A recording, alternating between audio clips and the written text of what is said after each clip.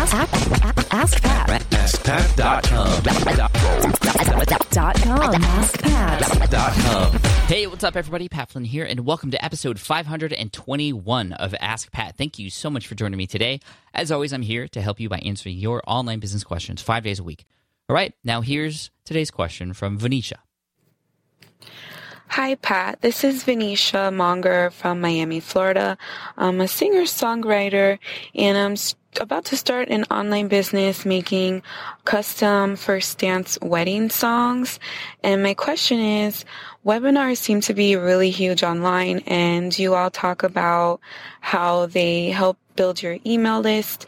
Well, I'm trying to figure out what I could possibly do on a webinar with this type of niche in order to actually do a webinar and collect emails for my list, because I am going to be starting from scratch. And also, once I do get a customer and they get their song and everything's said and done, how am I supposed to keep them as a, subscriber and continuing to come to my website or to continue as a customer if I pretty much gave them what they came for? Is it possible to do anything else in this type of niche to keep them in the loop so that I can continue keeping my email list and my audience? Thanks so much for everything you do. I've been following you for a few years now, and everything you say is great. So hopefully you get back to me. Thank you. Hey, Venetia, thank you so much for the question today. I really appreciate it, and I love the idea. I think this is fantastic.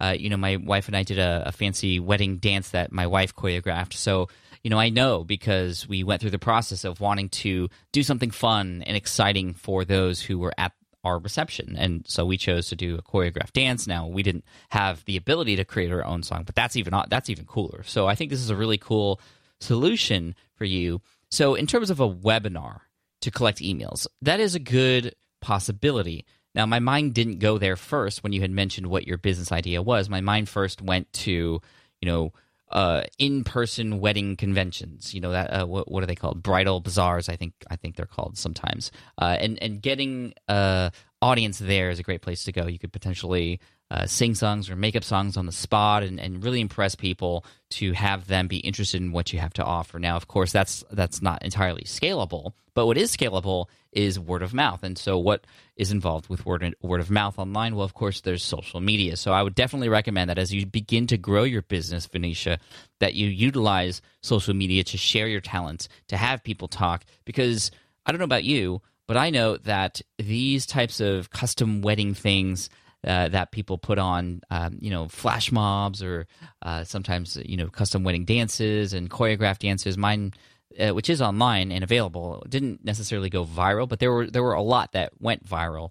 And, if you could become somebody who is the singer-songwriter for a song that then something happens and then it becomes viral, of course, your name is going to be spread out there. And this is a good opportunity and a good lane for that to happen, this social media.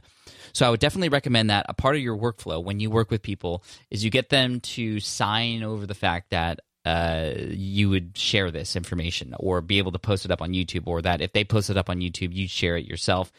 I don't know exactly what that wording is, but you want to be able to utilize those things, maybe create some sort of library where people can see what else you have to offer. And of course, YouTube and Facebook and that sort of thing, that's going to be your best vehicle for getting the word out there. Now, let's go back to webinars. I don't think webinars is not an option that you could use. I definitely think it is an option that you could use, but you have to do it in a different way. I don't think the option would be, because I'm trying to imagine signing up for a webinar. If it was about a singer-songwriter who wanted to create custom songs, then that really wouldn't entice me. What would entice me, if I were a bride or a husband who wanted to be involved in that process, I would be interested in attending a webinar with information about great ideas to just make the reception more entertaining. Obviously, that's not the copy you want to use, but how to create a mind-blowing wedding reception. Now, of course, your pitch for your songwriting can be a part of that, but you'd have to come up with other content and discover, well, what else could a person include in their wedding reception to make it awesome? And that way you'd be able to provide information to people that they could then take home with them, even if they weren't able to use your services, well, you would be providing value to them, and that's the first step for anything. Before you ask, you want to provide value, and this is a great way to do that.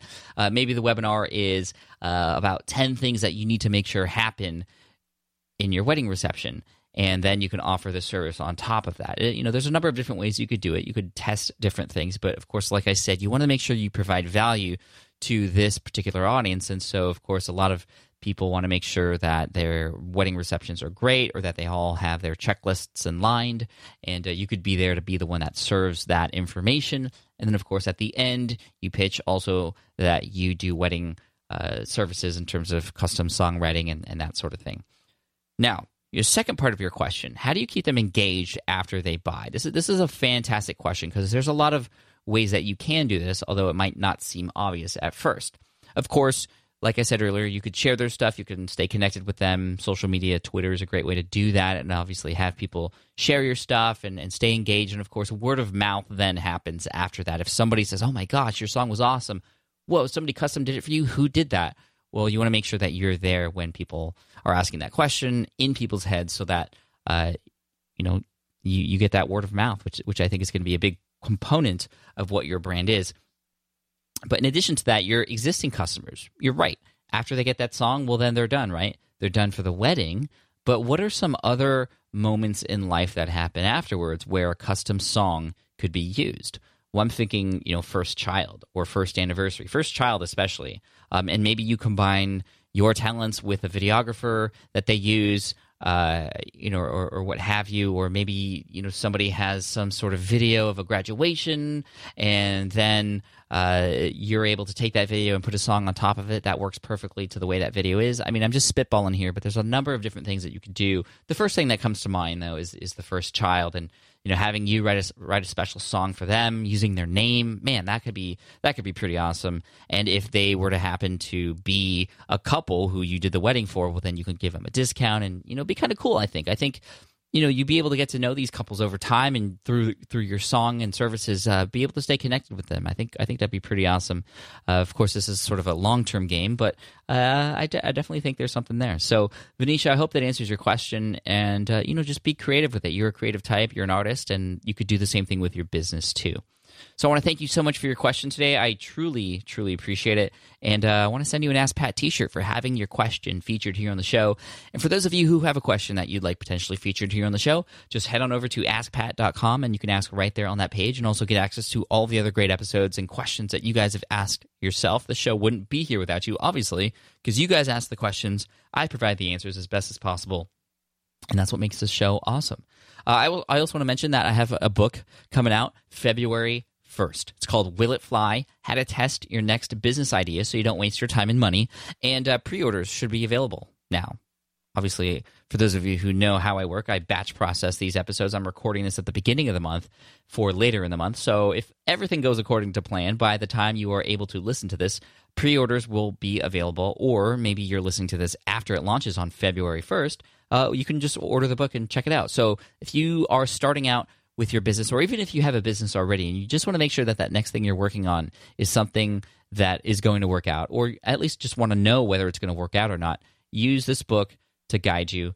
willitflybook.com is where you go to check that out. And if you are going to purchase this before it comes out February 1st, you can get access to some cool bonuses too. So again, that's willitflybook.com. Thank you so much for all the support. I really appreciate it. Venetia, thanks again for the great question, and best of luck to you.